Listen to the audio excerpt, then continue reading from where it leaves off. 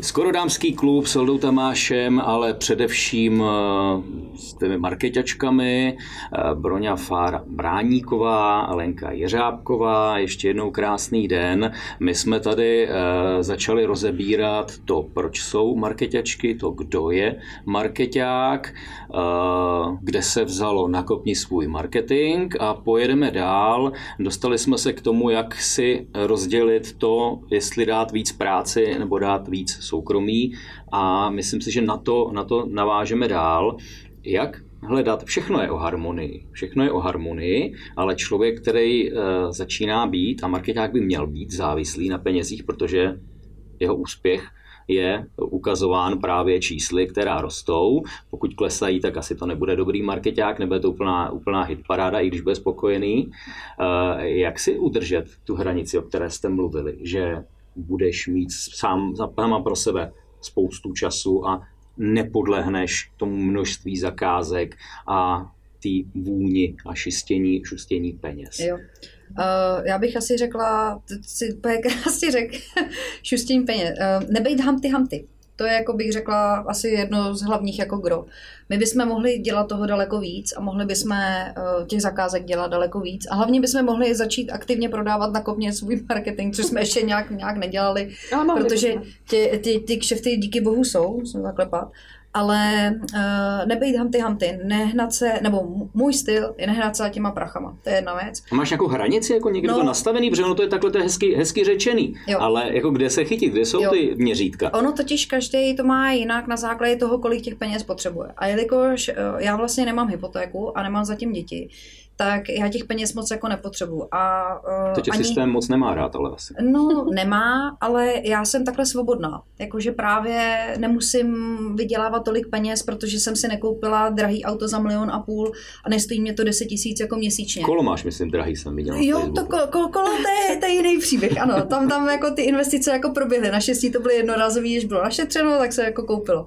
Ale jezdím prostě ve obyčejný jako Fáby a nemám tu potřebu kupovat prostě jako si drahý auto. My zrovna dneska jsme se o tom bavili, když jsme se měli, že ono je jedno, v jakém autě jedeš z místa A do místa B, tam je důležitý urazit tu cestu. A můj styl je tohleto. To je jedna věc, že nehoním se za prachama. Druhá věc je, že nemám maily v mobilu. To je jako pro spoustu lidí je to tím absolutně... Tím se žít asi, ne? No, hele, a úplně v pohodě. Mí klienti to vědí a mí klienti vidí, že když něco potřebujou, tak mi prostě musí zavolat. Protože i když mi pošlou maila, neznamená, že já jsem ho přečetla. Což znamená, jestli chtějí moji zpětnou vazbu a takovýto potvrzení, máme tady problém, něco nám hoří, pojď to okamžitě vyřešit, tak třeba, já nevím, zasekla se nám tiskárna, kterou jsme měli zařídit my, myslím tím jako klient, po klientské stránce, tak já řeknu jasně, OK, zavoláme, zařídíme, protože máme zase spoustu kontaktů a tak dále. Takže nemám maily v mobilech. Broni, může se o něčem takovým říct, že je to dobrý markeťák, že to nemá maily v mobilu? Určitě. Ježišmarja. Určitě. Já bych neřekla, že je nutnost v dnešní době, ani v dnešní době, mít maily v mobilu. Já je teda mám, ale beru to tak, že s Lenkou, pokud s ní chci komunikovat, taky oslovím kanálem, který jde k ní. Vím, že to mail není. A to samé vlastně děláme u našich klientů a u jejich vlastně projektů. Oslovujeme ty lidi tam, kde ty lidi se vlastně nachází. Takže jestliže někdo prodává seniorský produkt, tak asi ho nebudeme sypat na Instač. Jo? Je tam jako paralela v tomhletom. Ale myslím si, že je to hodně o té svobodě. Když jsi se ptal, jako kde je ta hranice, tak každý z nás, volnonožců nebo volnoběžců, jak Lenka říká, má asi nastavenou nějakou hranici, kolik musím vydělat. A cokoliv vlastně nad to už je o svobodě, jestli chci na to ten čas obětovat, jestli se tomu chci věnovat, jestli je to ťuťu klient, kterého fakt máme rádi a chceme mu víc vstříc, i když jsem zrovna už chtěla zaklapnout počítač. A v tomhle tom je ta velmi příjemná svoboda. A podléhá tohle nějakému refreshi inflačnímu, že to vždycky zvyšuješ každý třeba týden, měsíc, to číslo? My s Lenkou vedeme sáhodlouhé diskuze na téma hodinových sazeb u různých vlastně našich expertů, u nás a je to jako velmi živá diskuze, která se určitě odvíjí od trhu obecně. Takže to zase nejsme úplně jako, že bychom bosí chodili po louce a načerpávali energii ze slunčky. Přesně tak. Nebo jedli spíš ze slunčka. Kolik toho stihnete dělat sami pro sebe? Při vaší práci, kterou děláte, Kolik toho stihnete? Tady jsem nakousnul to, že ty jezdíš neustále na kole a všude možně. Tak myslím něco takového. Něco, co opravdu děláte pro sebe. Zbývá tam nějaké procento času? No, já bych řekla, že velký. Já třeba nepracuju o víkendech a na dovolený nepracuju. A dovolený mám hrozně ráda. A teď zrovna v létě, teď jak po tom zvláštním roce, co máme za sebou, tak mám skoro každý víkend jako prodloužený víkend, protože jsem někde na čundru, nebo na vodě, nebo na kole, nebo na něčem takovýmhle. A se svojí zkušeností to můžeš už porovnat. Ztrácí se produktivita, nebo naopak ti to dodává? Ježišba, naopak roste, že jo? Protože tím, že já jsem dobře odpočinutá, tak jako za ten den toho udělám daleko víc. A ne, že jsem vyflusaná jenom ráno, kdy se probudím a otevřu počítač a opět, zase pracovní den a dalším 2 hodiny se věnuju úplně něčemu jinému. A to, že se doma najde spoustu věcí, co může člověk dělat, než dělat ty maily. Ale A partnera to neštve, že se ráno probudí a on jde do práce, takže on mě nevidí, že jo? Jo. I když je teda pravda, že zrovna nedávno jsme vedli diskuzi o tom, proč nejdu přes den nakoupit, když jsem celý den doma a ráno mě vidí ještě jako v posteli, protože odjíždí dřív a večer mě zase vidí jako zase na gauči, protože já už mám odmakáno, že jo? Jako celý den tady nic neděláš a já jo, asi tak, no. Jak to je u tebe?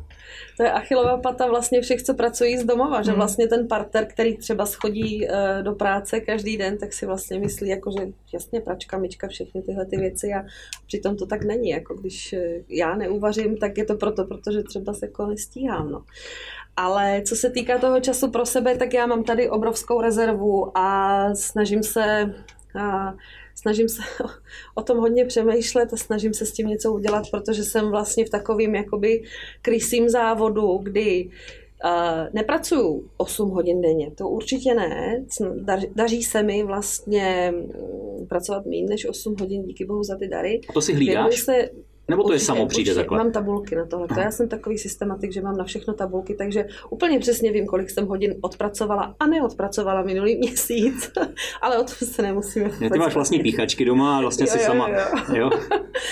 Ale tím, že vlastně jakoby šetřím nějaký jako pracovní, nebo ten čas, který jiný lidé tráví v práci, tak já jsem doma, snažím se věnovat se dětem.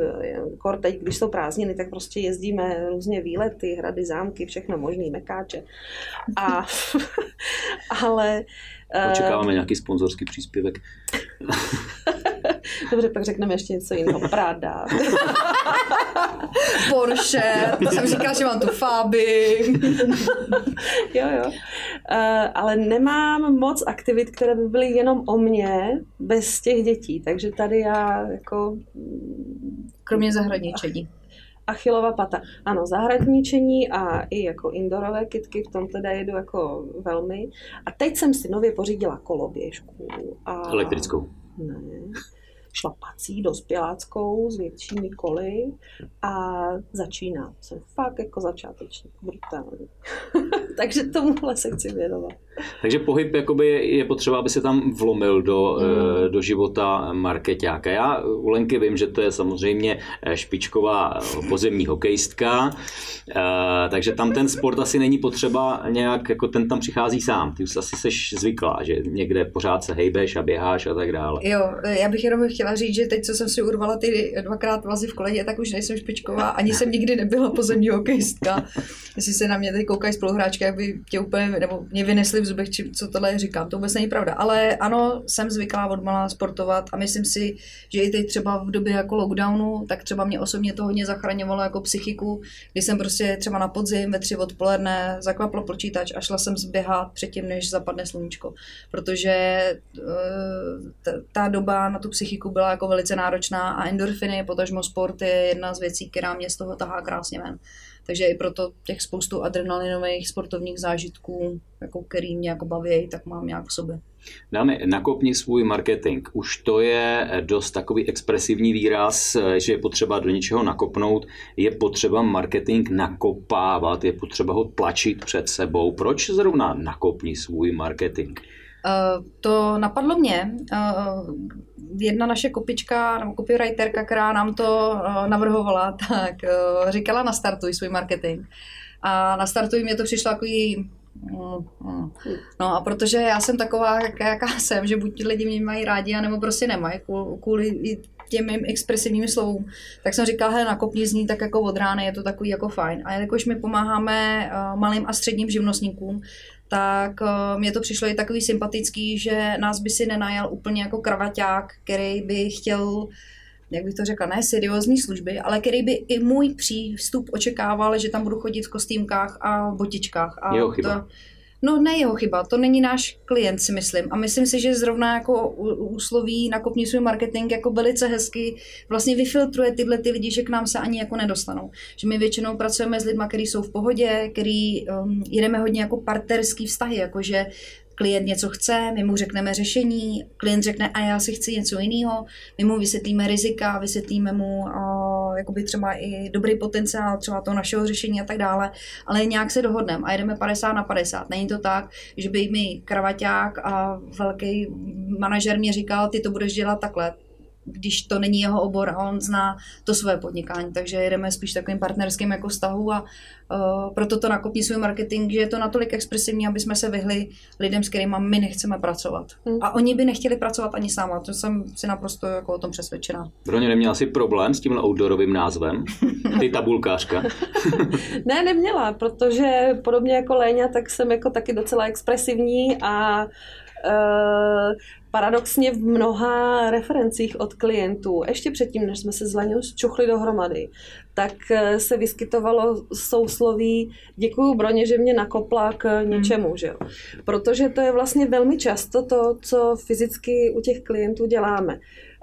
Přijde chytrolý markeťák, zeptá se na miliardu otázek, mnoho klientů si říká, proč vy chcete vědět, jak jsou naši operátoři na call centru hodnocení? No, protože to prostě s tím souvisí, jak je to motivuje a tak dál.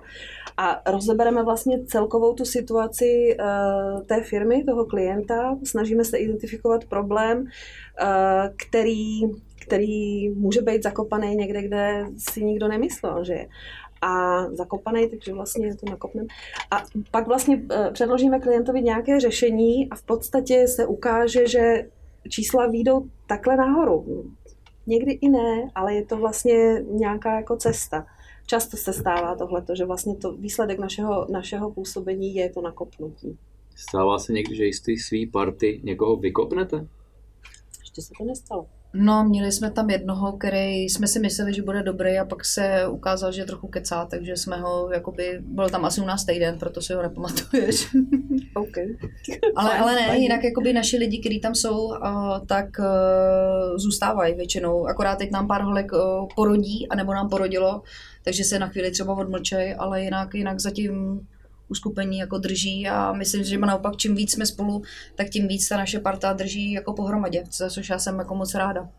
My fungujeme úplnou náhodou tak, že vlastně vrána k vráně sedlá a sedíme si. To znamená, nemusím být se všema našima expertama úplně stejný kamarád a telefonovat si 2 hodiny denně s Lenkou, ale v něčem jsme podobný. Když si i třeba úplně nerozumíme, tak se respektujeme, tolerujeme, ale ne protože by nám to někdo jako ze zhora řekl, tady je tvůj kolega, budeš ho respektovat, ale protože sami chceme. A většina z nás vlastně sami chceme a proto to vlastně funguje tak jako vlastně samo. No, proto je to zase ta svoboda, no. Že ty lidi se tam cítí dobře, my se cítíme dobře a potom ty klienti se s náma cítí dobře. A hlavně ještě tohle je hrozně důležitý, že to není jako v tom korporátu, že tam, kdybych já tobě dala nějaký úkol, který se ti nechce dělat, tak řekneš, ale to je práce tady Pavla. A nebo Pavla, nebo radši Honzy. Ale my jako spolupracujeme spolu, protože chceme. Což znamená, že když já přijdu s tím, hele, potřebuji pomoct s tímhletím klientem, tohle je tvůj obor, tak třeba ať nejsem trefená na 90%, tak ten můj kolega mi vyjde maximálně vstříc k tomu, aby se ten úkol splnil a a klient byl šťastný. Protože ví, že táhnem za jeden pro vás a to je strašně důležitý.